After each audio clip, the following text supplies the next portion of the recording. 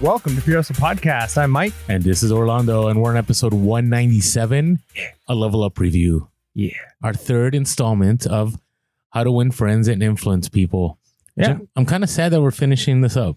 Yeah, I'm sad. I'm also excited. You're excited. How can you be both? Yeah, well, I feel that there was a lot of great principles, and I think there's going to be some things that I'm going to definitely take from this. I feel like this is one of those books that you can probably get the spark notes of and really get a lot of the principles out of it. There's a ton of anecdotal evidence and information. Shouldn't you share this at the end of the podcast? No, I mean, because that's kind of what I feel like we do in some ways, is we kind of spark note the section, right? Yeah, so I think that's what I say. People should definitely read this. Yeah, I mean, I think that if you haven't already read books similar to this, I think this is definitely a no-brainer. But I think a lot of the leadership and development books that have come out since this book have kind of stolen principles or use the same universal truth. So maybe it's not they stole the principles, but they recognize the same kind of universal truths. Even one of our favorites, right? The Never Split the Difference by Chris Voss. So in Never Split the Difference by Chris Voss, a lot of the principles, it's like I could see that Carnegie came to the same conclusions years and years before. And so this was definitely good. I think there was some of the nuances between the different principles as we started getting towards the end. I'm like, I could see how these are different things, but it's kind of all the same. But I appreciate showing the practical evidence through the anecdotal examples of here's how a little bit of difference here, using this principle in a slightly different way, can get the results we want, which ultimately is to have better relationships and make more money, right? Like that's the reason why you read a book like this is you're going to have better relationships with people. And you're going to be more successful in business. You're going to be more successful in so many areas of life. And that kind of goes to, and when I talked last time about the fact that sometimes I have to kind of confess my failures in some of these things. Mm-hmm. And the very first chapter that we're going to start reading today is you can't win an argument. And the whole concept is not to argue. And I'm really bad at that. And I mean, people, if they're listeners of our show, know that. I'm really big on, if I'm right, I'm gonna stand on this hill and I'm gonna die on it until everybody recognizes I'm right. Maybe I'm right most of the time, maybe I'm not, but that's not the point, right? The idea is it worth the argument? Well, and it's interesting, this book, because I think what makes it powerful, like I strongly suggest to read it through, is that it gives examples that you can understand from different perspectives. So in some chapters, it'll say, hey, if you're a salesperson, this is what it will look like. If you're dealing with the family scenario, this is what it will look like. If you're in a political setting, this is what it looks like. And so it's very powerful because these principles not only will make you a better reseller, it will just make you a better person all around. And I think it speaks, this next section, all of it, speaks a lot. And I don't want to get into the political aspects of things, but it speaks a lot to our current social commentary in society. Right. The fact that regardless of where we're at, like there is no in between right now. And that's what it seems like. Not saying that's not true. Not saying there's a lot of us that, hey, we can be somewhere in the middle about things. But ultimately, you're either in this camp or in this camp. And it deals with the first chapter. I mean, the very first chapter, when he's talking about winning an argument, and Dale Carnegie states, you can't win an argument, which right off the bat, you're thinking right now, like, if we're right to the election, right? Not a couple of days ago. Hopefully we'll have a couple of days from now. Yeah. And everything's an argument, right? But nobody's winning an argument. Like there's no winning in the argument at this point, right? Because this is what Dale Carnegie says. I mean, this was decades ago, maybe a century ago now. When did he write this? Was it 1930s, 1940s? And it says 80 years in print. So. Okay, 80 years, okay? Unless it's... Whenever this was, whenever this copy was from that day. But he says you can't win an argument. You can't because you lose it, right? If you argue, you can't because if you lose it, you lose it. And if you win it, you lose it. Why? Well, suppose you triumph over the other man and shoot his argument full of holes and prove that he is non-compos mentis. Don't worry about what that means in Latin. Then what? You will feel fine. But what about him? You have made him feel inferior. You have hurt his people. He will resent your triumph. And a man convinced against his will is of the same opinion still. Yeah. I like that point too. A man convinced against his will, right? So, and that's true. And see, this comes from a person. I have a hard time with this, and there's a couple of points he makes later on that I have some strong pushback against. But one of the things I think about this is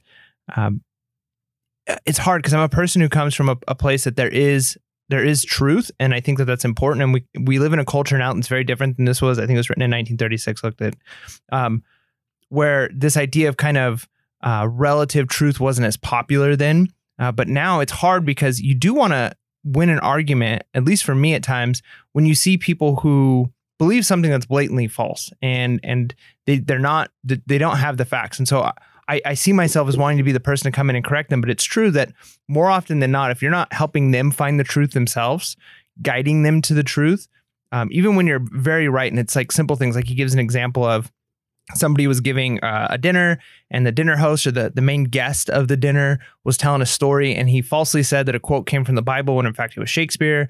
And the person responded like, no, that's not the Bible, that's Shakespeare. And they kind of got in a little argument, and a person who was a Shakespearean like scholar chimed in and was like, no, he's right, it's from the Bible. And then later on, the guy's like, well, you know that's from Shakespeare. He's like, yeah, but what's the point? You really want to make him feel bad in front of all of these guests? Like, just let him have his victory. It's not gonna to help. And so I think there are times when it's okay to just let it go, right? Maybe there are things worth dying on the hill for, but probably 9 out of 10 things, just let it go. Let the person be wrong, nod and agree, and don't hurt their pride, because doing that, you're going to create more hostility. I mean, on a very practical level, I can't tell you how many times I've been in a garage sale or I'm trying to broker a deal, like, to get a lot of inventory, and people just go off. Like the main one I get a lot is how terrible eBay is, and I'm never using eBay, and there's no money in eBay because there's so many fees that are being charged. Like, it's impossible to make any headway in eBay, and da da da da. And so, I could spend the time and say, actually, no, you can make a full-time living. There's actually ways to make it happen. I could go into all that, but is it worth it to me? Is it really worth it to me? It's not, right? In the end, I might win, but I won't win because that person is still going to believe what they're going to want to believe, right? I think the key issue here is what he's talking about is you got to establish goodwill with people. Right. And that's the hard thing. And that's the hard thing in our society. I mean, what gets ratings, what gets people to watch, cable news, regardless of what station it is? It's when people see arguments, we like watching the arguments, but in the end, we walk away, and the person that's ideologically in one camp and the person that's ideologically in another camp, they're going to walk away believing what they believe, regardless of how much people yelled at each other. So if only we applied a little bit of Dale Carnegie and we're able to, talk about things without, hey, I have to win every single time. You can still win. He's not saying you can't win. He's not saying walk away and be a loser. Same thing with Chris Voss and Never Split the Difference. His title in his book says Never Split the Difference, meaning you always win, but there's different ways of winning. And so that's what he's arguing about. And so he goes into the next section of this book and he's talking about, how you can make enemies. Right. And the one way is but just stating facts and claiming that they're wrong. Yeah. I mean, and I've done that on this podcast. Specifically, there's I think we've probably made a highlight and put it on Instagram where I'm like, no, you're wrong. You're wrong. Right. And that's not a good feeling to tell somebody that, because even if they are wrong, I love he gives an example of a way, instead of saying somebody's wrong, you could say something like this. Well, now look, I thought otherwise, but maybe I'm wrong. Frequently I am. And if I am wrong, I want to be put right. Let's examine the facts. So you're kind of disarming them right off the bat by saying, and you can give your point, right? So maybe you've got a point, like you think A equals B and they think A equals C. And you could say, well, look, I thought A equals B, but I might be wrong. And if I'm wrong, and I'm wrong a lot, let's examine the facts together. And that puts, you're still presenting your point of view. You're still explaining what it is you think is correct. And you're telling them, but I might be wrong. Let's look at the facts together. And so you guys can both come at it as let's learn together, as opposed to I'm going to school you on this. But that's the thing. It's when you're able to do it together, again, you're earning goodwill with someone, right? I mean, it's if you're trying to make a deal and you can't agree on a price, you can go, hey, let's look at the facts. This is the first time I'm buying something from you, right? And here's how much I want per unit. Here's how much you're going to make. But let's say we do this 10 more times, right? In the long run, you win and I win and we're all good. But if right off the bat, nope, I can't go with that deal, that's just wrong. You're going to make a lot of money. I'm not going to make any money. And you just start just yelling out facts. I'm telling you, I 100% believe a lot of the reasons where we're at right now is because we're just all about facts, instead of understanding that these are human beings, that we all have a reason why we believe what we believe, whether it's wrong or not.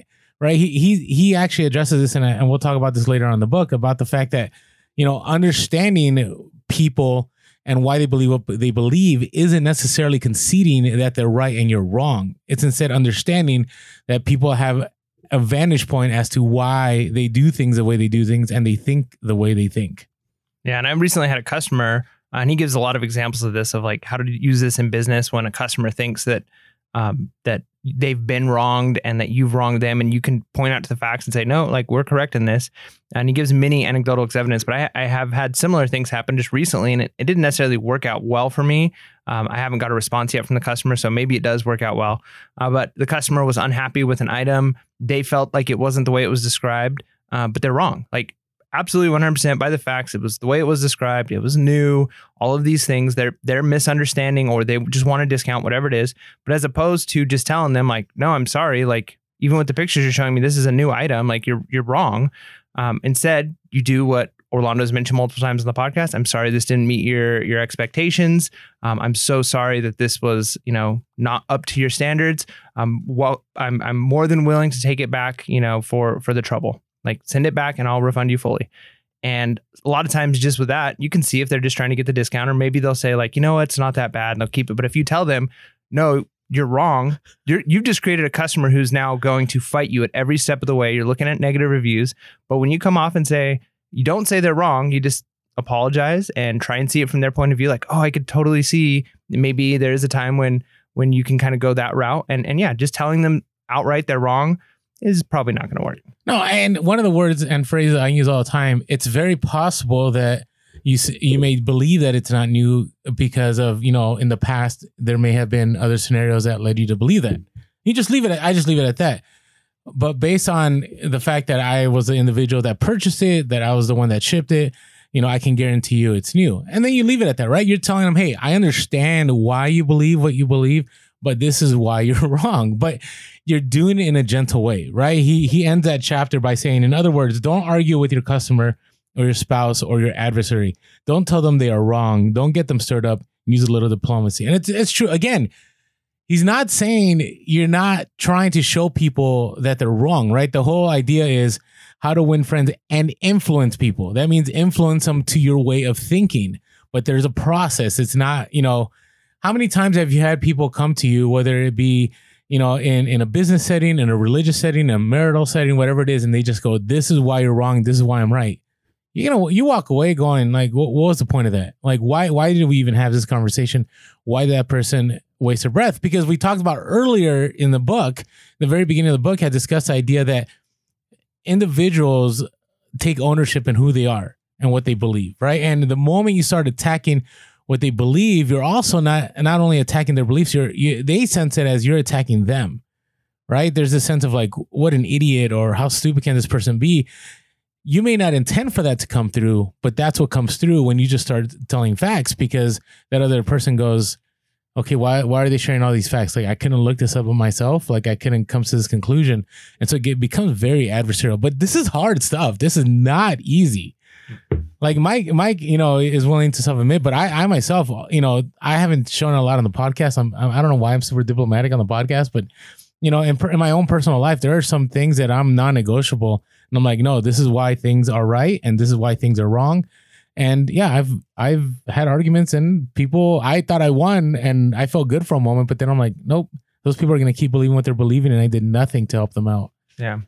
Yep. And the next part too kind of goes along with that is sometimes you are the one that's wrong, and just admitting it when you're wrong. And it kind of goes back to the Chris Voss book of the self-audit, and nothing disarms somebody more than being super humble or even taking the jab at yourself, right? It goes back to the old thing you were told by your parents maybe, or, teachers of, if you make fun of yourself, the bullies can't make fun of you, right? If you kind of laugh at the thing, if you own it, if they're calling you a nickname and then you take that nickname on yourself, kind of, it takes the sting out of it. They don't do it because they don't get that reaction anymore. And the same thing is true if you're wrong about something. He gives examples of not arguing with police officers. Like, if he's made a mistake, or individuals in the anecdotal evidence, they immediately fess up. Like, I know you've already told me this. I'm sorry. I deserve the punishment.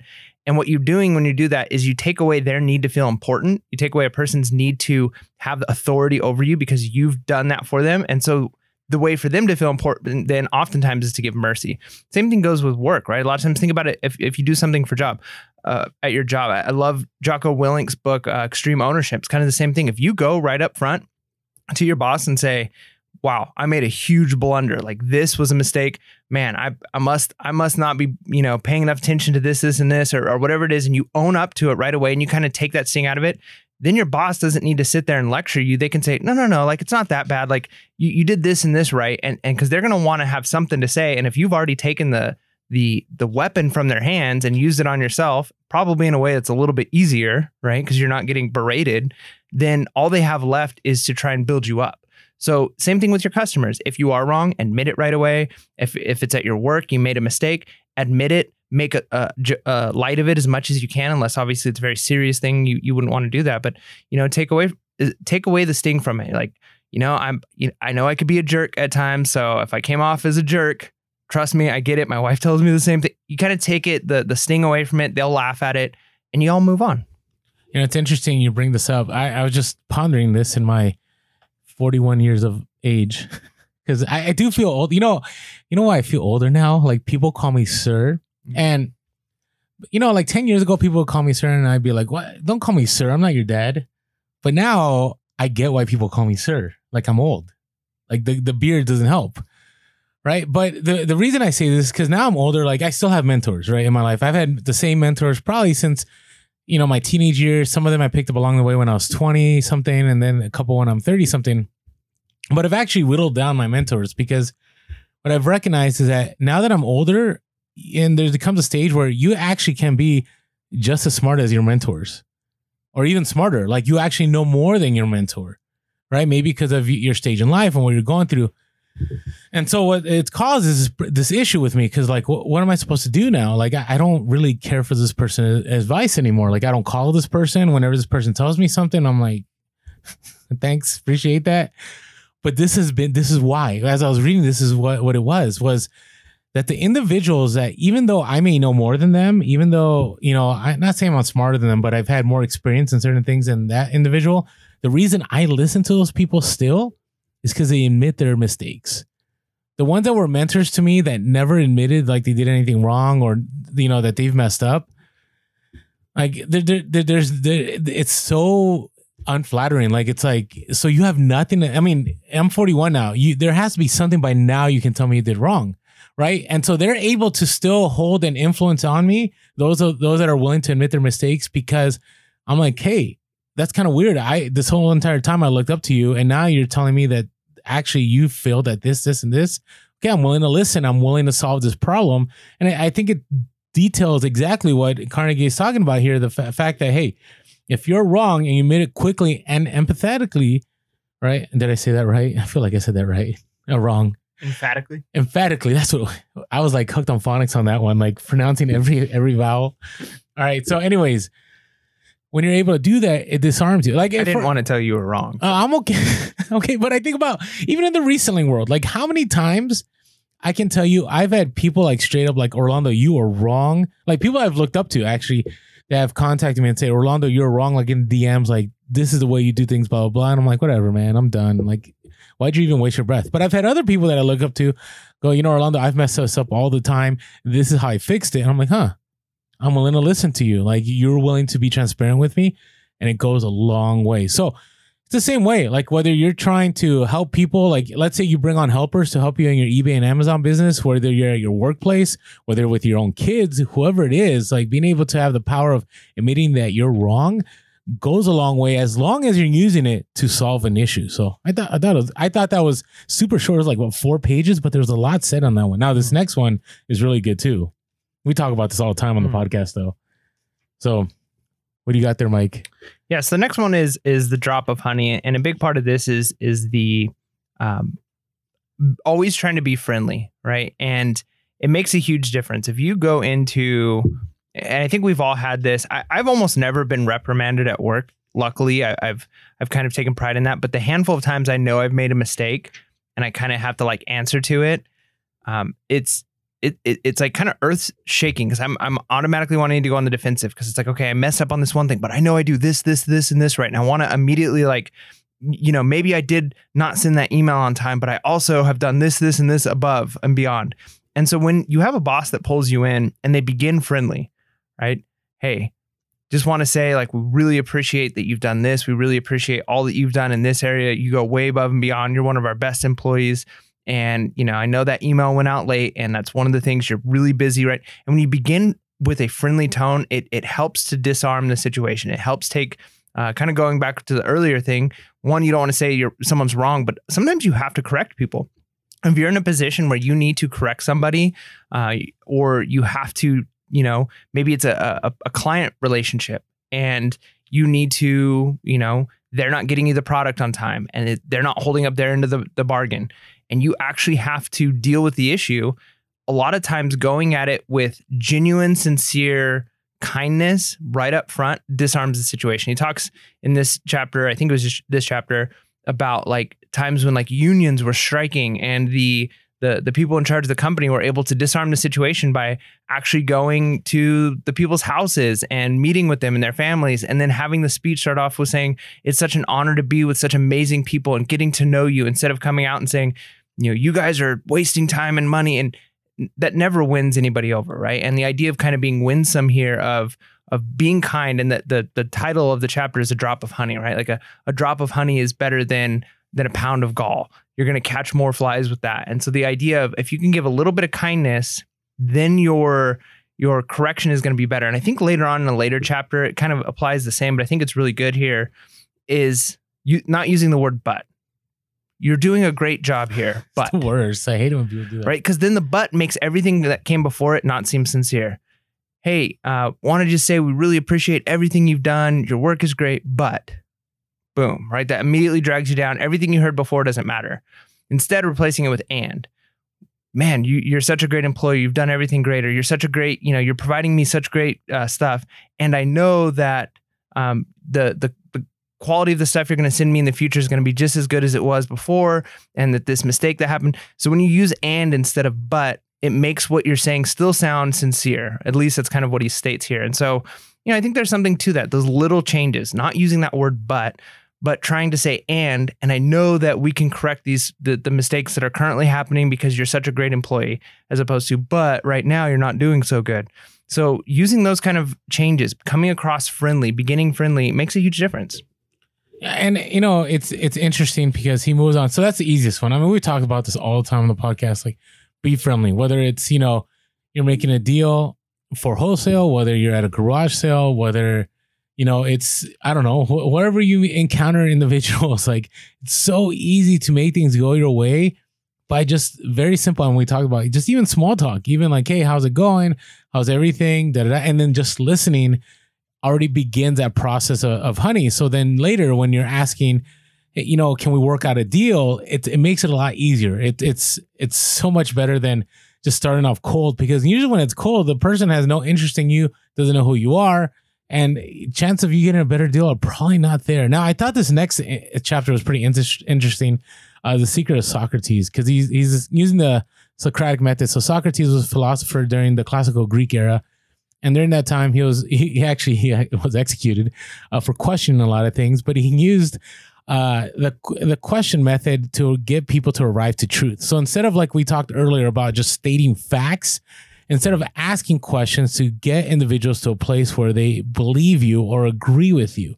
And he's very big here. The Carnegie states that using this Socratic method of getting people to say yes, right? So finding kind of like a common ground, right? So, if you're trying to make a deal with somebody saying, hey, listen, you have inventory that you want to move. I have inventory that I want to sell. Can we agree that we both have the same point here, that, hey, we're both trying to be profitable in this? Sure. Okay. We both have ways that we can move this inventory. I can buy it from you and then I can sell it. So it's a win-win. Okay. Yes. All right. So how can we make this happen? And then you begin that conversation, right? And it's the same scenario. It's a yes, yes, yes.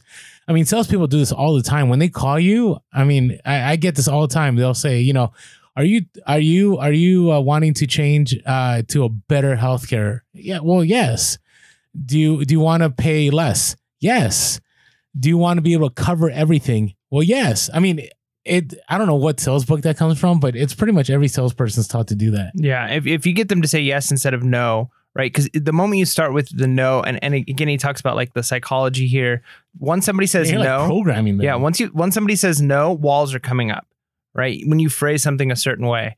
And so if you can get them to say yes and agree to something, and I think that even goes, like we were talking earlier about politics, right? A lot of times, both sides of the aisle are fighting for the ability to define terms, the ability to word a bill or whatever it is, because, you know, you can, if you state something a certain way, you know, are you for this? And it's like, well, yes, I am.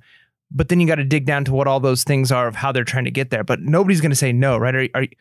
Do you want to prevent the unnecessary, you know, death of school children? Well, yes, of course I want to prevent that, right? Well, then here our bill is going to do that, and immediately you're kind of on their side, even before you realize, wait, is the way they want to do it the way I agree with, right? So once somebody says yes to something, you're already on their side. And so if you can get somebody to say yes to a deal, right? Like Orlando said, do you want to move this inventory? Hey, are you interested in getting rid of even more? Or are you interested? What would you think if I was able to buy all of this? Right? They'd be thinking like, well, that's great. Right. And then you can work on the price because you've already got them thinking yes. Right. Like they're already thinking, I've already sold all this stuff. So once they've got that yes, they're moving towards a positive direction, which is where you want them. Yeah. No's don't ever win. I mean, it's very, I can't even think of a scenario where it does, but yes is definitely a way to go. Now, the next chapter is, I thought it's really tough to implement. But before we do that, I want to talk about our social media and everything. But before I talk about social media, hey, I want to mention our... So before that, we're going to do this. But before that, we're going to do this. Yeah. Well, because I want everybody, if you have not signed up for our buymeacoffee.com/pure hustle, you see the overlay here on our screen. Please do so while I'm announcing all this social stuff. Just because, hey, we're looking for certain numbers to keep us moving into the new year. And so it'd be really helpful if you're able to sign up for, I think it's called a membership or a sponsorship. It's the same word, basically $5 a month, less than a coffee in most parts of the country. If you think about it, right, 8 episodes that you get for free anyways, but you're helping us out, right? That's less than $1 an episode. Like really, hopefully we're able to bring more value than less than $1 an episode. I hope so, right? Yeah, I mean, if we can't do that, then we're in trouble. So anyways, please sign up for buymeacoffee.com/pure hustle. If you haven't been following us on social media, we are on TikTok, Instagram, and Facebook at Pure Hustle Podcast. We are on Twitter at Pure Hustle Cast. You could also give us a call at 619-738-1170. That's 619-738-1170. Or shoot us an email at purehustlepodcast@gmail.com. That is purehustlepodcast@gmail.com.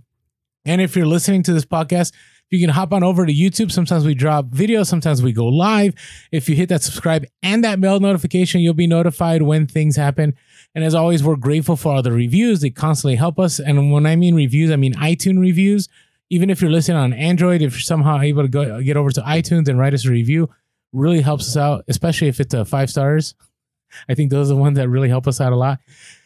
And as always, we are grateful for any way that you could help us out monetarily, whether it be through the purchasing of our shirts, whether other merch that we may be coming our way, or even just a one-time donation. All grateful, and we really appreciate all of you because so far our memberships keep going up, and it really allows us to continue to provide value through this podcast, and hopefully in the future be able to provide more value based on how things go. So, are you ready for the next chapter now? Yeah. All right. So, the safety valve in handling complaints. So I'm just going to read the first line, and then I'll let you run with this one. He says most people trying to win others to their way of thinking do too much talking themselves. Let the other people talk themselves out. They know more about their business and problems than you do. So ask them questions. Let them tell you a few things.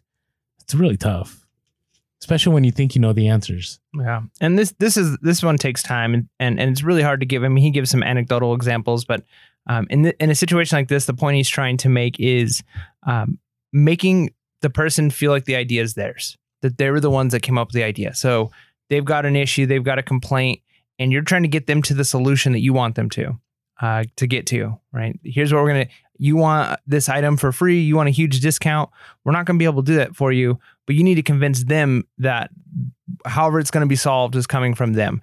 And that takes a lot of practice. It takes knowing your field. I heard a speaker one time say, if you're going to speak about something, you need to know 10 times more about it than you're actually speaking about. That way you've got room and flexibility to maneuver as the audience changes how they're responding to things. And I think the same is true for something like this in business.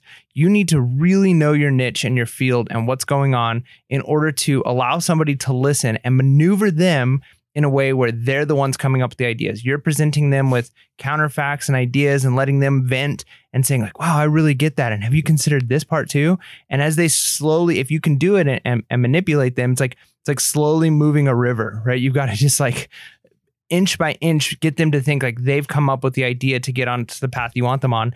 And there's no one size fits all on how to do this. There isn't like a simple tactic other than let the person vent their frustration and maneuver them, like lead them to the water, right? Leading the horse to the water. And of course, the saying is you can't make them drink. But if you're the one that leads them there and they think they went there on their own, they're more likely to drink, right? Because they were the ones that reached that conclusion. And the hardest part I think about this, and he mentions this in a couple of other chapters too, is let them take the credit. Maybe it's in a company. You've come up with a great idea. And if you were to just present it and say, the way you guys are doing things is wrong and we're losing money, it might not come across well. But if you can present it in a way where they think they're coming up with the solution you've already come up with and they get the credit for it instead of you, that's tough.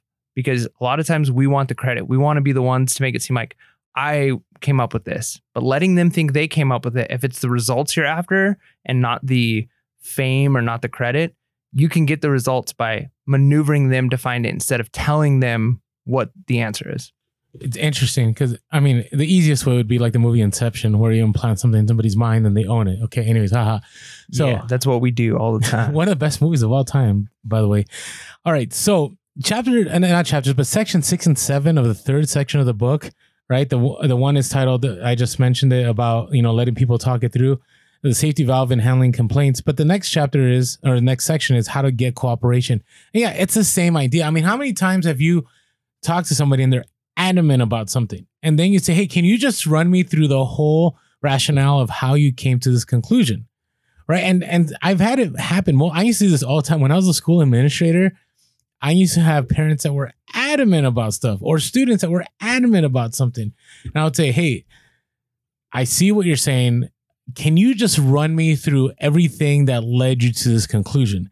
And as they're going through this, you ask probing questions, and again, not because you're trying to get them to believe in what you're saying at the moment. It's just, you're just trying to inquire. I mean, this is why it's so hard, because you're not looking, if you're trying to do this by just directly trying to manipulate every part of the conversation, you're still going to lose. I mean, I know myself, like I've done it where I've tried to get people like through questioning to get to a certain truth instead of waiting for them to go through the whole ordeal. And so you ask questions and like, oh, okay, so what exactly led to this? And as they're walking through it, they begin to see the fallacy in their ways and what they're believing. Now, Dale Carnegie does talk about later on in the book that not everything here is guaranteed to work. Okay, but I think he gives it like a 90% chance. I don't know how he came up with that number, but there's a very strong chance this will work. And it's true. I can tell you from experience, I've had multiple times where instead of getting into a major conflict, I just had somebody tell me the story. And then at the end, they're like, you know what? I don't even know why I'm here.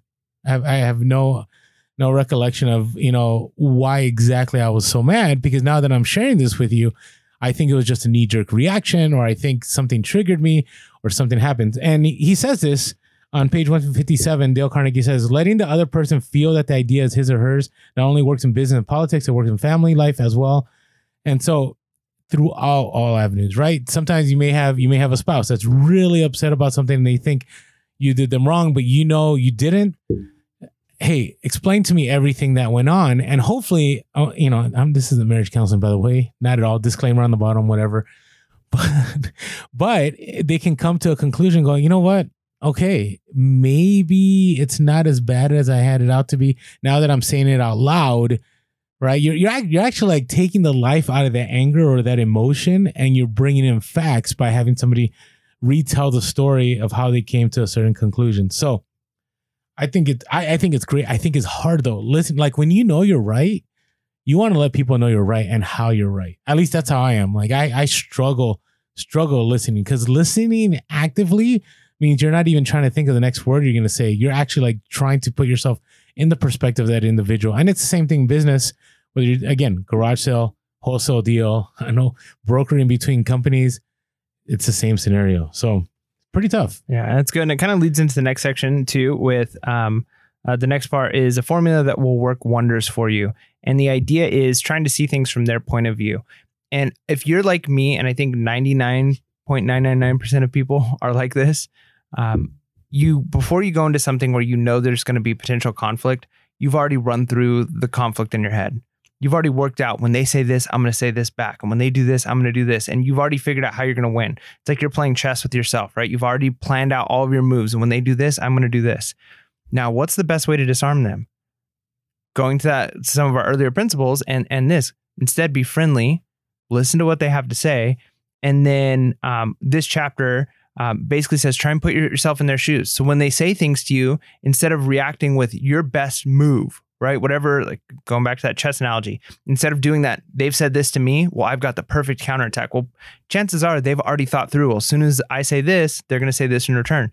Instead, you go, wow, I understand why you're feeling that way. If I was in your shoes, I'd feel this the same way going through this. Right? Like, I understand how you're frustrated that the shipment took so long, or I understand. Immediately, they haven't prepared for that response, right? Boom. Now, all of a sudden, you're on even playing field. They feel heard, they feel appreciated, and they don't know how to respond to this. Now, all of a sudden, the conversation has calmed, the emotions have kind of cooled out, and maybe you just have to let them vent. You've got to let them explain what they have to say, and really do put yourself in their shoes. Because here's the thing.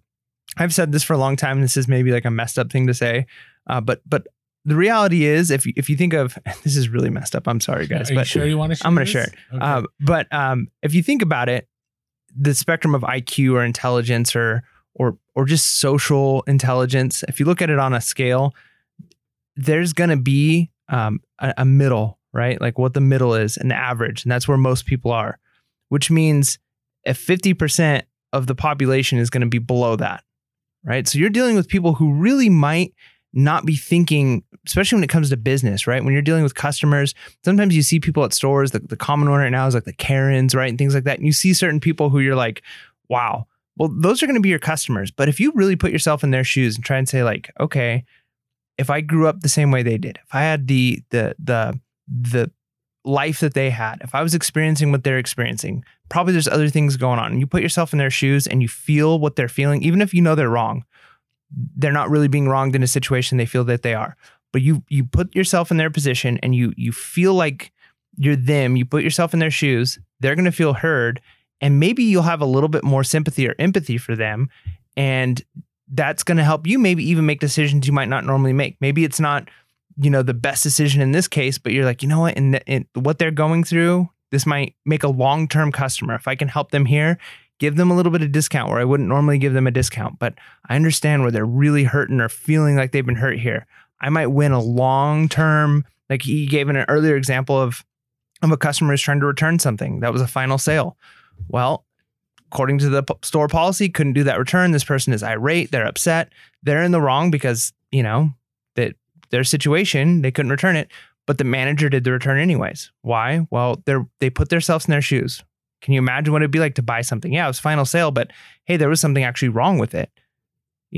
Well, you can win a long-term customer by eating the cost one time, right? Putting yourself in their shoes. How would I feel? Yeah, it's final sale for the store, but you might win a long-term customer. So yeah, putting yourself in their shoes is going to help on a lot of levels. We wanted to take a quick moment to thank our sponsors for this episode. Hey everyone, ever found yourself too busy to list or wanting to scale and not knowing how? Well, we've partnered with a great service called Sellhound. They will help you do much of the heavy lifting and can benefit your business in many ways. Sign up for listing services with Sellhound and receive 25% off your first purchase or 25% off your first month of a Sellhound monthly subscription. You can do this by using our promo code, all in caps, Pure Hustle 25. That's the numbers 25.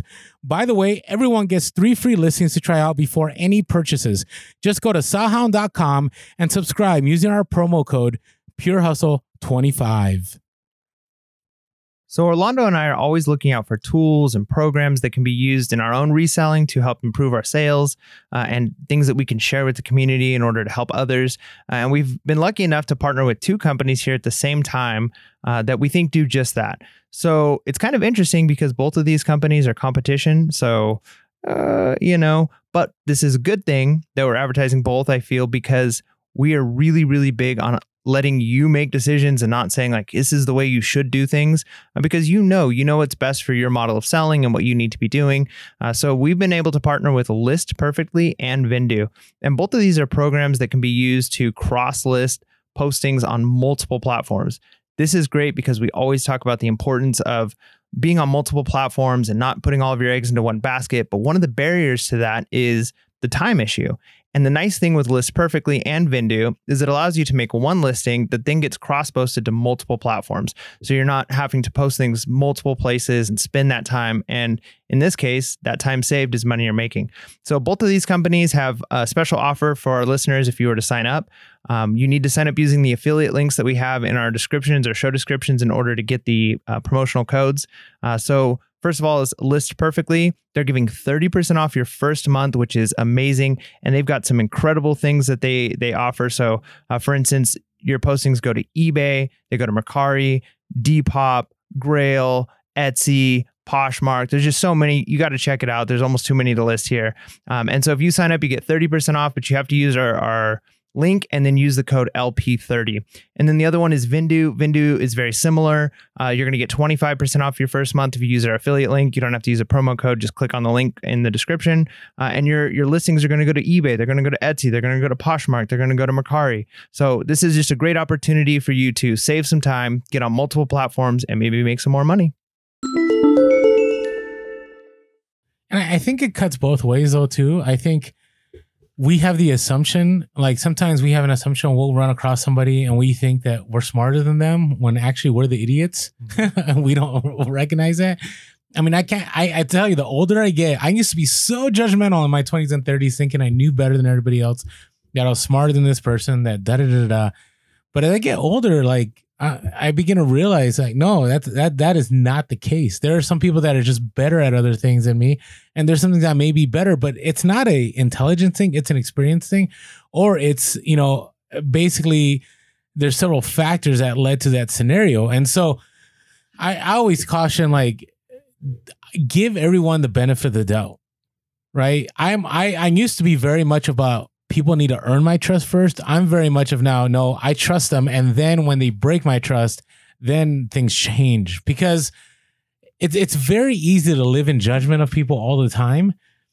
But in the end, you don't get very far. You don't influence a lot of people that way, because what ends up happening is you begin to polarize. And so he says this in here, in the very beginning of that section, he says, remember that other people may be totally wrong, but they don't think so. Don't condemn them. Any fool can do that. And it's true. Right?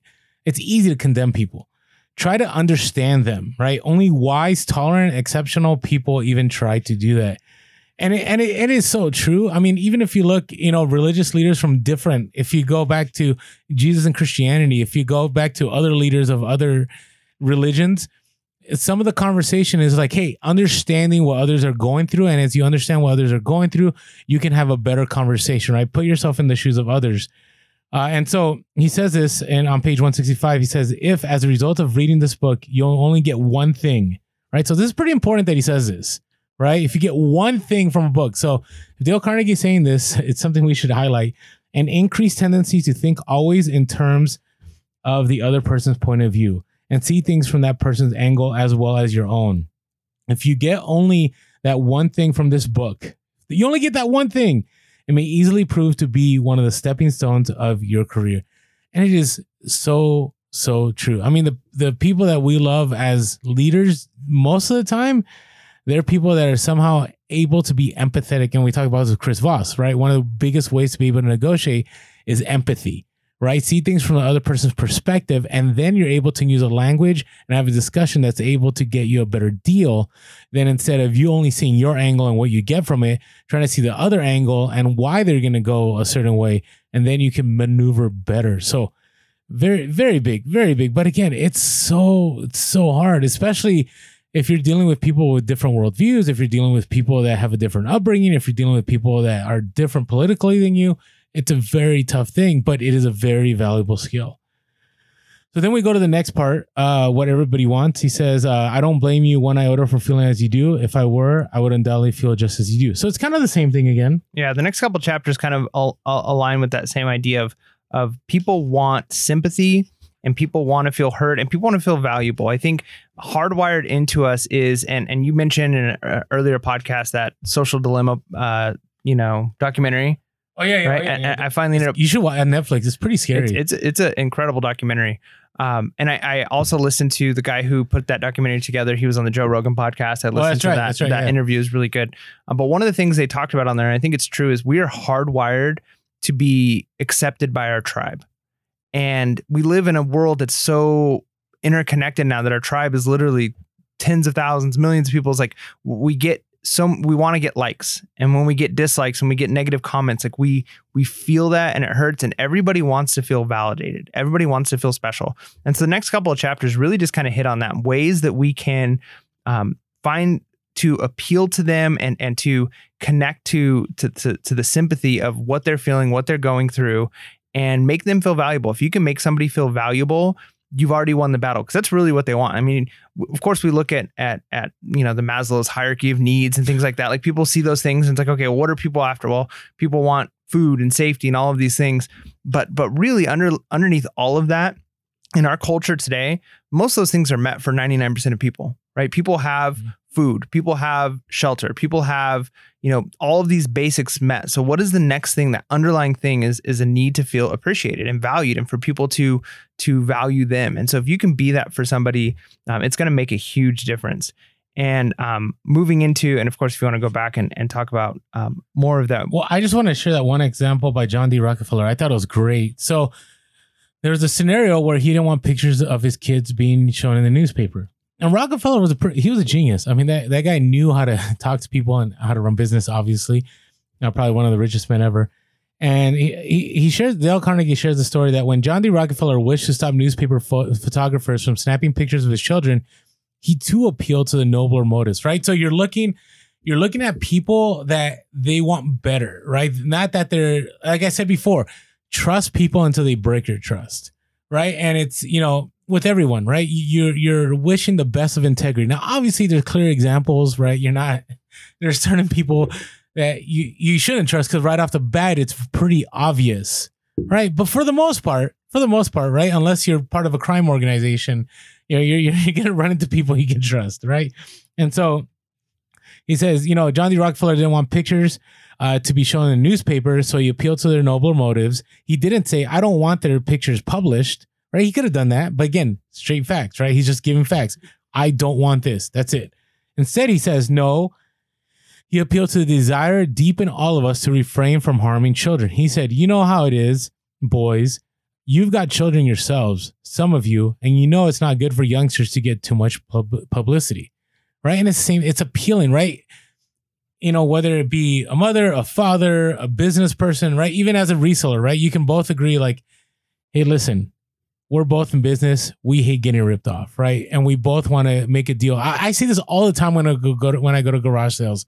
Even though I 100% always say there is no definition for the word fair, I always tell them, hey, we both want to walk away like we got a fair deal, correct? And so that can be interpreted to them that they sold something for $2 instead of $1, right? For me, it's like, hey, it has to be that $1 or $2. Now, some people might look and go, you ripped off that person. But no, I didn't rip off that person at the garage sale. That's what they were looking for. That was fair to them. And for fair to me was to get that low price. But in the end, right, I appealed to their motive, right? Their motive was to move inventory, to get it at a certain price, and to feel that they were fairly treated. Yeah. And if you're a kind of person that maybe you do reselling a little different than we do, and I think even our garage sale style of reselling could work for this. But a lot of what we do, there's noble cause to it, right? Like, yeah, we're trying to take care of our family. You can appeal to that with people, right? Like, this is a great way that I'm able to support my family. Another way you can appeal to somebody's nobler values besides just the base, like how much money they're going to get from this.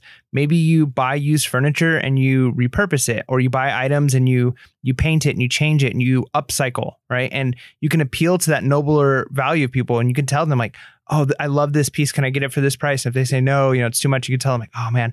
And you give them your vision. Like I'm going to turn this surfboard into a coffee table. And I love taking things that are going to end up in the trash or not being valued by people and making it something that people will enjoy. Now, all of a sudden you're appealing to their desire to see something not just thrown in the trash, but to be upcycled and to make a difference in somebody's life. And so when you can appeal to those things, it makes a huge difference.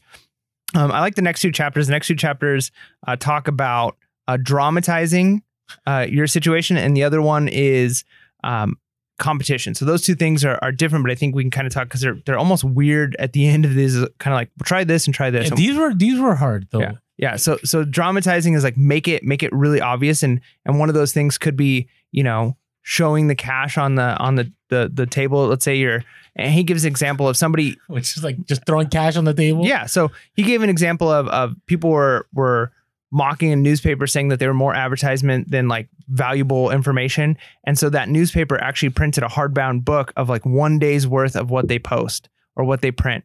And it's like a full-size novel of what we do of actual content every single day. And we only charge pennies for it instead of the several dollars that a novel would cost. And so kind of turning it into like everybody saw that and they made it where you could actually see it. And the same thing might be true if you're doing a deal with somebody. You can make it obvious, like this is how much you can buy with this much money, or actually pulling out the money, like I'll give you $50 for this. And if they're like, oh, I don't know, and you start pulling out the cash right then and they see it, you're dramatizing and you're appealing to that nature inside of them. You're making it a show. You're kind of, and this might be a little bit more challenging, but I like the idea of competition. This might work if you've got helpers, and you could say like, he gave an example of a night shift and a day shift at I think it was like a coal mine or something like that, or a plant doing something. And the one person said, the shift manager said, like, I can't get them to produce any more than they're producing. And so the owner walks in and he says, how many units did you make today? And they said 6. And so he did a chalk 6 on the ground and he walked away. And then when the night shift came in, they're like, what's that 6? Well, the day shift did 6 units. So then that night they erased the 6 and they put a 7 because they did 7 units. So the day shift came in and said like, well, I'm not going to be beat by them. And so they did 10 units that day. And that section, that part of the company was producing more than it ever had. And it was through appealing to competition. So if you can think of ways you can appeal to people, I think competition is a really good way. Maybe if you've got kids, I do this in the classroom all the time. You do it all the time when you negotiate. Do you do this when you negotiate like car insurance or like your electricity bill or your cable bill? What you said, well, this people over here will give me this deal. Yeah. Yep. I mean, I dread every time like my cell phone contract ends. But it's the time when you bring the competition in, right? And I dramatize it too a little bit. I'll call and I'll say, hey, listen. And what I do is I don't just go to the regular. I'm like, hey, I want to cancel my line. Like, I'm like, just get me I want to cancel my service. And I go to the very last. And usually it's weird because the people at the end, they're good. Like they probably influence me and win me every time. Because I've been with Sprint probably for 2 decades, and I walked away for like 2 years, but it was unrelated to whether Sprint had right now. Sprint doesn't have great service, right? I think they actually brag about that. Don't they in their commercials? Like they're like 4% slower than everybody else or something like that. But why pay more when you have almost the same service for less money? I think that's their advertising, which I think is genius, right? Because I get frustrated, especially when I'm scanning stuff on my phone for Amazon. And I'm like, I have no service. Like, this is garbage. I need AT&T. But here's the deal. I call them and I say, hey, here's the deal. I've talked to AT&T. I've talked to Verizon. This is what they're giving me. Are you able to do anything better to keep me, loyal? I've been here 20 years. I don't want to walk away, but I need you to sell me on this. And it's funny because they will sell you. They're like, okay, listen. I can look at your bill, and then you can go, you can try to pull the trigger. Sometimes I pull the trigger. I'm like, no, I'm just going to cancel. And I've actually had people just say, okay. And they call my bluff and they're like, and then I call later. I'm like, oh, never mind. I wasn't going to cancel. That happened actually twice, but they're willing to work out a better deal. Right. And the dramatic fashion is like, I'm wanting to cancel now. I'm not saying that works every single time. But it's the same thing with, when I have my cable bill and my contract is up, I say, hey, this is what, this company can offer me in comparison to this company. Is there anything we can do to make this better? And usually they want to compete. They want your service. So yeah, it's definitely a great tactic to make it a competition and to dramatize it, right? And say, hey, I actually am willing to get more of a service if I'm able to get more of a deal. Doesn't mean you agree to more of a service. You're saying you're willing to. So you put all the stops and then you retract when it comes to the final closure of the deal and you're able to get a better deal. So try it out. I'm not saying it always works. I've had a couple of times where they call my bluff, but most of the time there's a reason why I've been, Sprint for so long. Yeah. And there's a good point he makes later on in this, because you said 90% of the time these things work, he said at one point, but at another point, he actually says, maybe these things don't work all the time. And in fact, if they only work 10% of the time, you're now 10% more effective and efficient than before. So a 10% difference makes all the difference in the world. And even going back to an earlier quote that he said about, admitting you're wrong or recognizing that maybe the other person is wrong. But if you were right 55% of the time on everything, you'd be a multimillionaire in the stock market, right? Like you could never fail at business if you were right 55% of the time. And so the reality is most of us are actually wrong more often than we think or recognize. And so just knowing those things, knowing those numbers, like a 10% difference can make all the difference in the world. So if applying these things gets you 10% better deals or helps you win 10% of the time, man, that's worth its weight in gold right there. Yeah, agreed. Now, this next section is interesting. It's a leadership section. Yeah. And there's some good things. Yeah, I was going to say maybe we kind of each just go through a couple of the main highlights we had in this section instead of going chapter by chapter, because it's a little bit different, aimed specifically towards leadership. And so yeah, if you're a CEO of a company or you're a manager, but for the typical reseller, like I think there's points we can take out of this, or you're probably a leader in some aspect of your life, but it's not quite as relevant. So I thought there was a lot. Again, when we share this podcast, the reason we like doing this podcast, because it's very reseller focused, but this can apply to several aspects of your life, right? I mean, this could be about your leadership in the home. This could be your leadership at your work. This could be your leadership on the softball team. I mean, wherever you want it to be. So he starts right away with, and I think this is one that, I would say this one I do really well, but you got to be careful about how you do this because you can come off really disingenuous. So he says, basically, you have to, right, point out the very good things about an individual, right? The best attributes. And then you begin to point out what needs to change, right? And what needs to happen. And it's like you said earlier, instead of using the word but, right? Because everybody hates that when you're like, you're so good at this, but and it's like, what? Okay, why even waste your breath? Why don't you just get to the point? But if somebody says, hey, you're so good at this, and it'd be incredible if you're able to do this and this and this, people are more motivated, right, to move in that direction. And it's the same deal. I mean, this does apply to reselling in the sense that if somebody gives you a great deal and you can say, hey, that's a really great deal, and it'd be even better if we could instead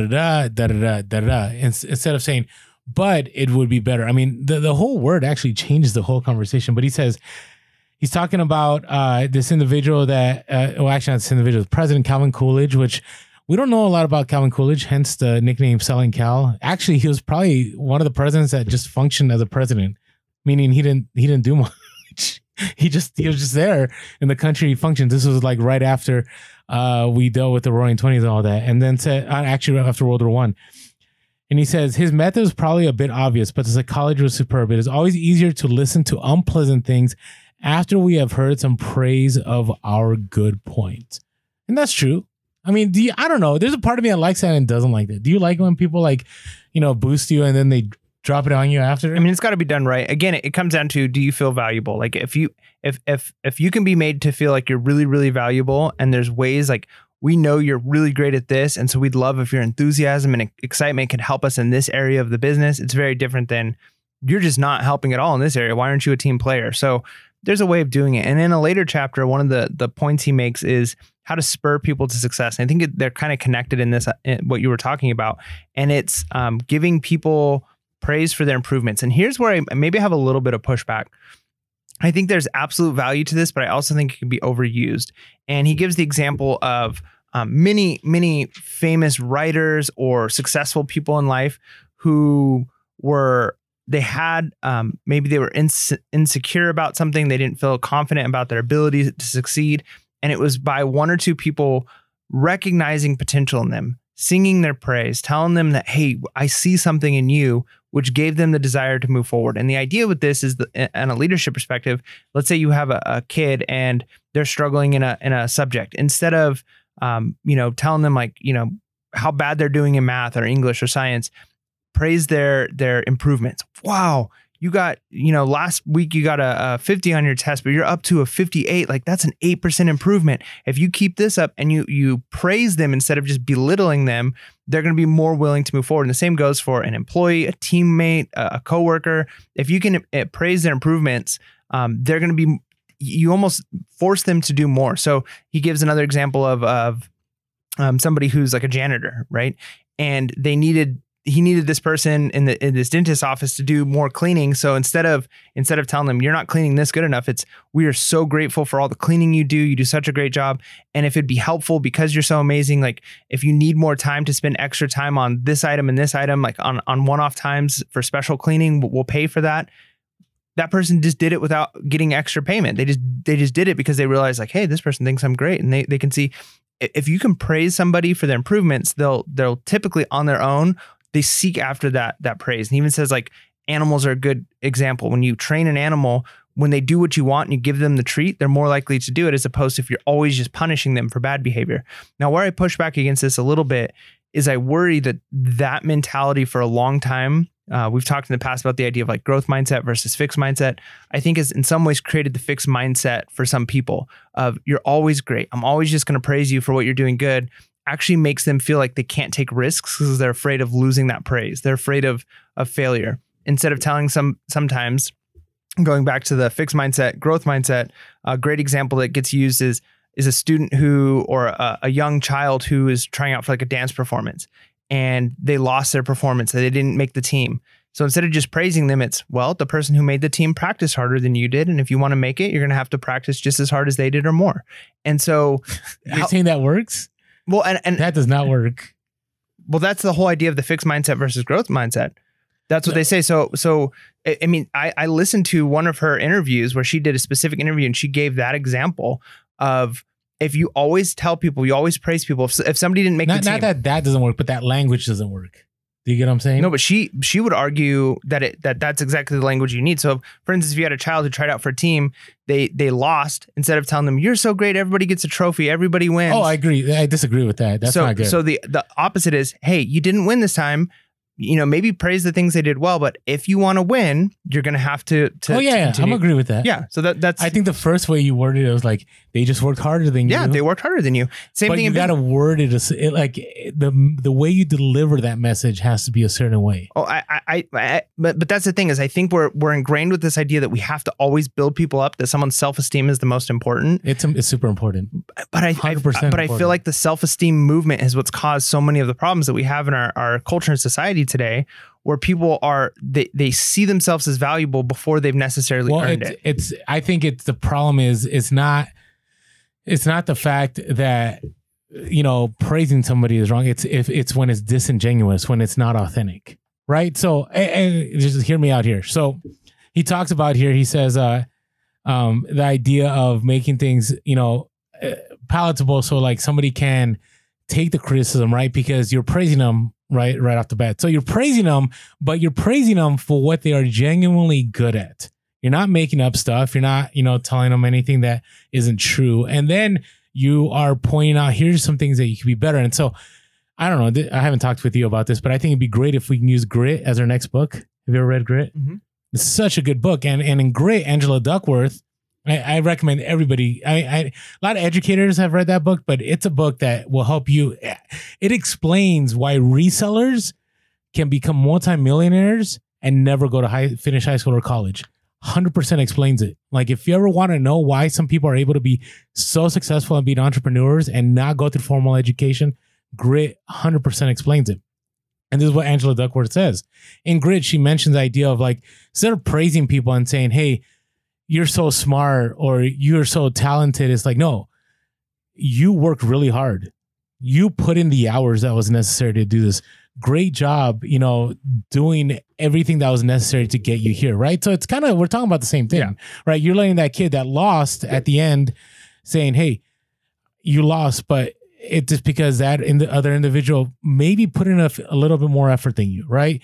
They put in, it's kind of like right now, it's this phenomenon like when people go from junior high to high school in sports. Man, we're talking about so much education, but in junior high, like everybody feels like they can play a certain sport. And then when you get to high school, depending on the high school you go to, like you really begin to separate yourself, right? And then when you go to college, it's like, it's not like anybody can just walk on, right? It takes people that have dedicated hours, right? And if you go to pro, it's like thousands and thousands of hours, right? And so the authenticity is like, hey, you're good at what you do, but this person is going to make it not because, maybe you have less talent than them, but because they have 10,000 hours ahead of you on something and you need to get to that level, right? Does that make sense? I think we're saying the same thing.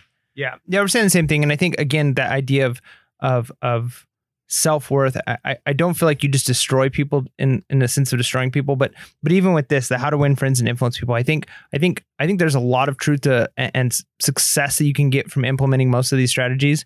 I just think long term, like even like raising my son, some of these principles I think I'll apply absolutely. I think they're strategic, and other things though, I just think in general, I think we had a culture maybe 20 years ago where everybody was praised, or 10 years ago where everybody was praised all the time.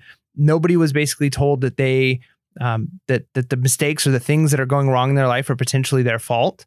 And so you end up with very frail, fragile people.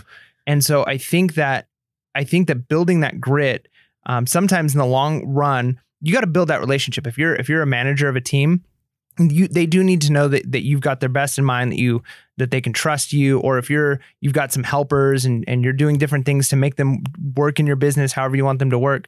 But I think ultimately, if you want to see someone's success, you need to push them to do their best, and there's ways of doing that. And one thing that I worry about is just giving lots and lots of praise all the time might be a short-term fix. I think sometimes people need to hear the hard truths of, if you want to reach this level, yeah, you do need to do this much. And it's not that you're not capable or worthy, but you don't just get it right off the bat. You have to earn certain things. And so I do think that just giving praise can lead to a self-esteem movement that actually is harmful, where people are afraid to fail because they've kind of almost been taught that failure is bad, as opposed to encouraging them. Take risks, be willing to fail, and then pick yourself up and learn from those. And I'm going to correct you and show you where you made some mistakes, and I'll come alongside you and help you. But you've got to push forward. You got to keep working. You got to keep trying harder. And so I think again, I'm not like strongly saying I disagree with what he's saying here. I definitely agree that these are helpful principles. I just think that you can pendulum swing too far. You can pendulum swing to where all you're doing is praising your employees all the time, or praising your team. And maybe that works to make them try harder, but maybe at some point you need to actually come in and say, hey, as a team, we failed at reaching our goals this quarter because of these things. And maybe here are the things we did well, but if we want to succeed, we have to do X, Y, and Z.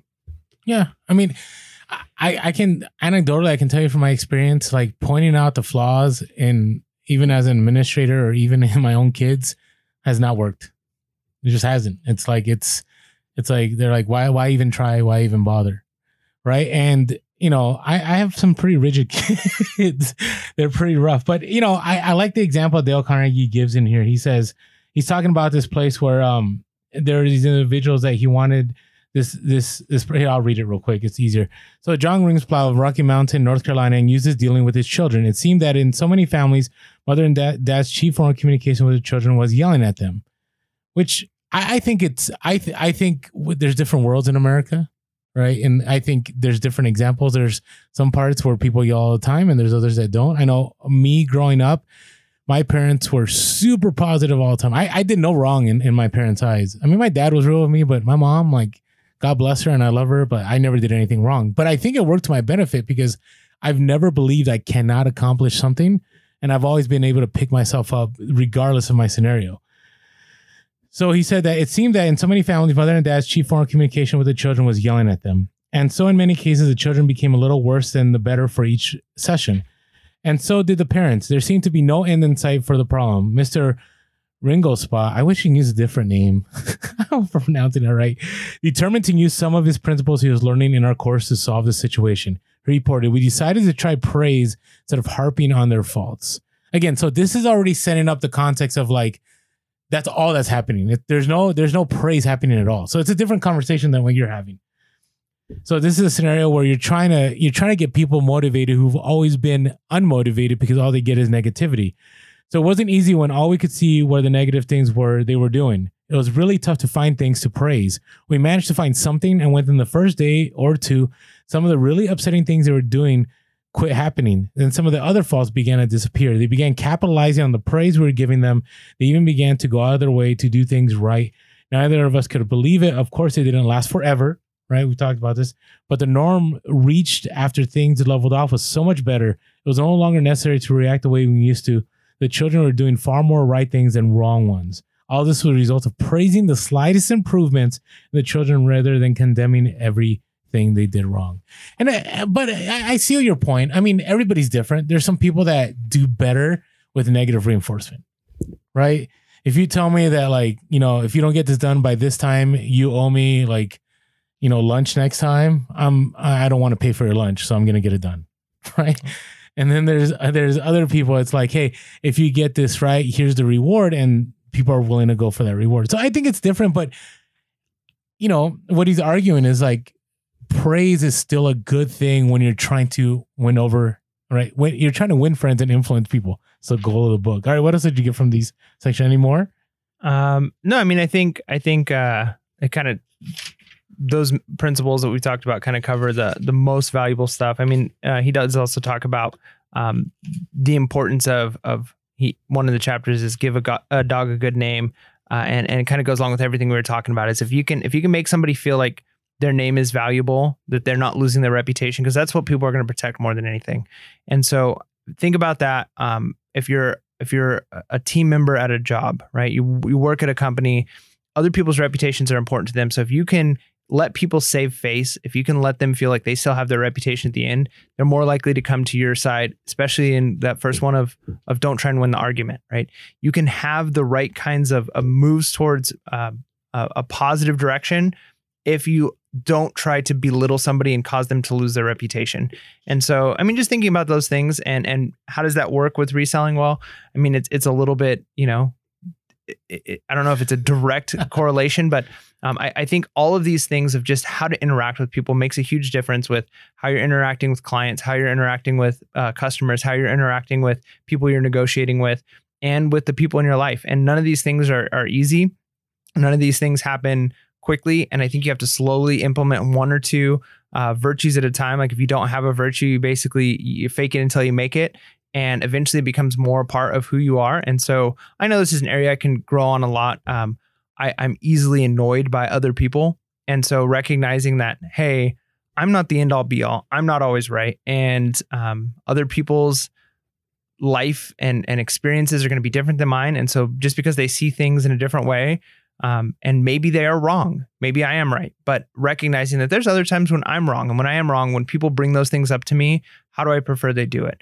There are ways that are loving, and there are ways where I can look back and say, like, man, that was a good friend who brought that to my attention, as opposed to other people who you just, you know, if you're embarrassed at the end of an argument, like, man, I was really proven wrong, you're not going to ever have a good interaction with that person again, right? Or it's going to be hard to build that relationship back up. So just think about how you're interacting with people and make small, slow changes in your life. Implement one or two of these principles as much as you can. And if it makes a 10% difference in your business, it's a win. Oh, 100%. And we'll end it with this last quote under the make the fault seem easy to correct, because so we shared this in other books, how we have an ability to catastrophize, right? Think worst case scenario, but it actually is never worst case scenario, right? I mean, how many Q4s have I had that I'm like, I'm going to lose a ton of money, and in the end, I didn't lose a ton of money? Or how many times did I say, you know, there's no way that I can ever get out of this, and I've gotten out of it, right? Because it's definitely a perspective and mindset. Now, there is reality that sets in. I mean, Mike, what I appreciate about our podcast is that Mike brings reality, and I have a very like everything can be fixed mindset. Like I don't know why, I've just always been built that way. I don't take a lot of things seriously. I guess when you go through a lot, you're kind of just like everything can be conquered. Everything can be done. You can fix everything, not perfectly, but you can at least bring it back to a state of, you know, breathing or something. So he says here, he's talking about, tell your children, your spouse, or your employee that he or she is stupid or dumb at certain something, has no gift for it, and is doing it all wrong, and you have destroyed almost every incentive to try to improve. But use the opposite technique. Be liberal with your encouragement. Make the thing seem easy to do. Let the other person know that you have faith in his ability to do it, that he has an undeveloped flair for it, and he will practice until the dawn comes in the window in order to excel, right? And the ultimate goal, right, is to get other individuals, right, to believe that you're on their side, that you're empathetic towards them, and that you're not just trying to win a battle, but you're trying to make them better by being better yourself. And with that, you're able to win friends and influence people. And with that being said, make sure to be real, Be relevant, and be reselling. Peace.